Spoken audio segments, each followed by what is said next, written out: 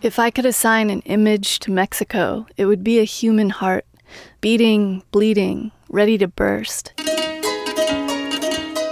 If the U.S. is gray or blue, Mexico must be red or orange, burning with emotion and bordering on gaudy. For example, on the show La Academia, the Mexican version of American Idol, the contestants sing on a stage surrounded by water. Dolphins leap into the air. At times, the singers become so overcome with emotion that they throw themselves into the water, still singing. And so when I think of Cynthia, my feelings float around in the landscape of Mexico, her name drawn out across the sky with airplane smoke letters, or sung with the dramatic swipe of some Latin-sounding chords on the guitar. Cynthia, I love that you don't love me. Cynthia, I'd walk through the desert to find you roses. Cynthia, everyone needs someone to dream about. Cynthia sold silver jewelry in Tepoztlan, which was a neighboring town to Cuernavaca where I lived. Sometimes I would take the bus there and sit with her while she did this. To get to the bus, I had to make my way through the main market. I had to patiently wade through the long hallway of people selling batteries, shoes, belts, and alarm clocks, my body pressed up against a sea of other bodies.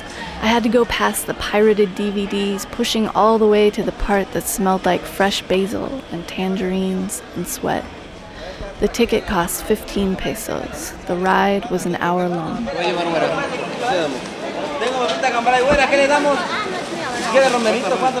Once I finally got there, I usually regretted going. Cynthia and I didn't have much to talk about, and sometimes I felt like I was bothering her. There were always men coming by just to flirt with her. A British guy came by once and bought some expensive earrings. He asked her about the book she was reading and acted really awkward trying to come up with things to say. What a loser, I thought. And then I realized I'd been sitting there for the last 2 hours, acting awkward, trying to think of things to say. And this is how it mostly went with us, 90% awkward, 10% wonderful. I would sit on the curb beside her, smoking, shifting my weight around, looking at my feet. I wanted to grab her and say, hey, I'm interesting, I'm funny. If you could know me in my language, you would like me.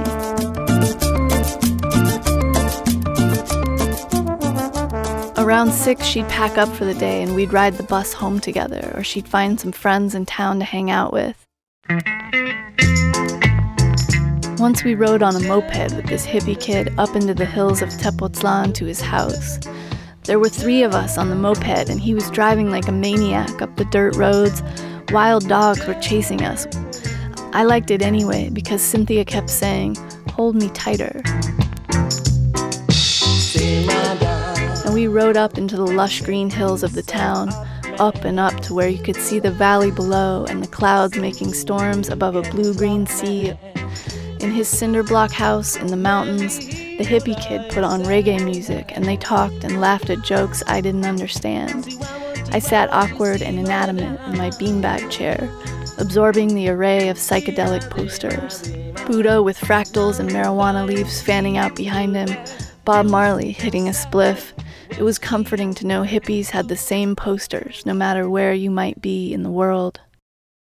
The boy heated up some tortillas in a small microwave, and we ate them rolled up with lime and salt. I thought he seemed annoyed that I was around. He probably liked Cynthia too, but she treated him with the same flirtatious indifference as everyone else. Cynthia was friends with Jimena, the woman I lived with. That's how we met, and that's how we first kissed, because Jimena forced us all into playing spin the bottle. Then later we all went to sleep, me in my bed and Cynthia in a different bed on the other side of the room.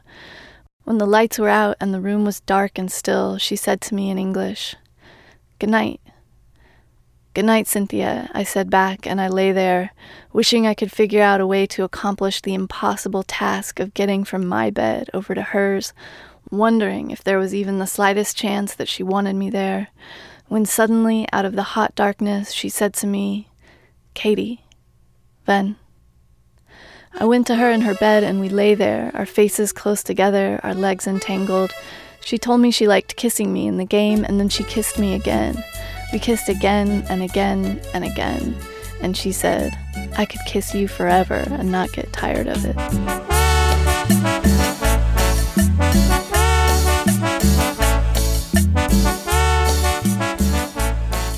But as it turned out, she could only kiss me for about 2 more weeks before she was pretty well over it, and I was left there so starry-eyed, finding myself writing her name inside of hearts during my Spanish lessons, taking the bus to Tepoztlan. She was such a mystery, so inconsistent. Sometimes on our way home on the bus, she'd hold my hand secret-like, so none of the old cowboys and tired families could see. We'd talk quietly as the bus rattled through the blue dusk. Then other days, she'd stare out the window, cold and distant. Eventually, this ambiguity became too hard to bear. In another language, in another culture, I needed something to hold on to. I wrote her a letter in Spanish all about how I felt. When she read it, she looked at me and said, "What the hell are you talking about?" She really said it just like that, but in Spanish, and she laughed. Maybe I hadn't explained myself right in the letter. Then she stopped coming by. I didn't have a phone, and neither did she. I didn't know where she lived, so I couldn't find her. And so Cynthia left my life as quickly as she had come into it. And I'm sure she doesn't miss me, and I'm sure she doesn't often recall that night when we first kissed.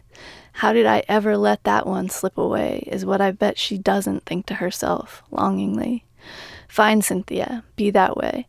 See if it stops me from thinking of you when I listen to the catchy, heartfelt anthems of Mexico, or when I daydream of your country, so far away now, with its blood-red heartbeat, where dolphins leap. I know it was me all along with my heart on my sleeve, so I'll be red and you be blue. But Cynthia, everyone needs someone to dream about, even you. Pobre niña rica, ya no llores más, tú tienes todo en el mundo.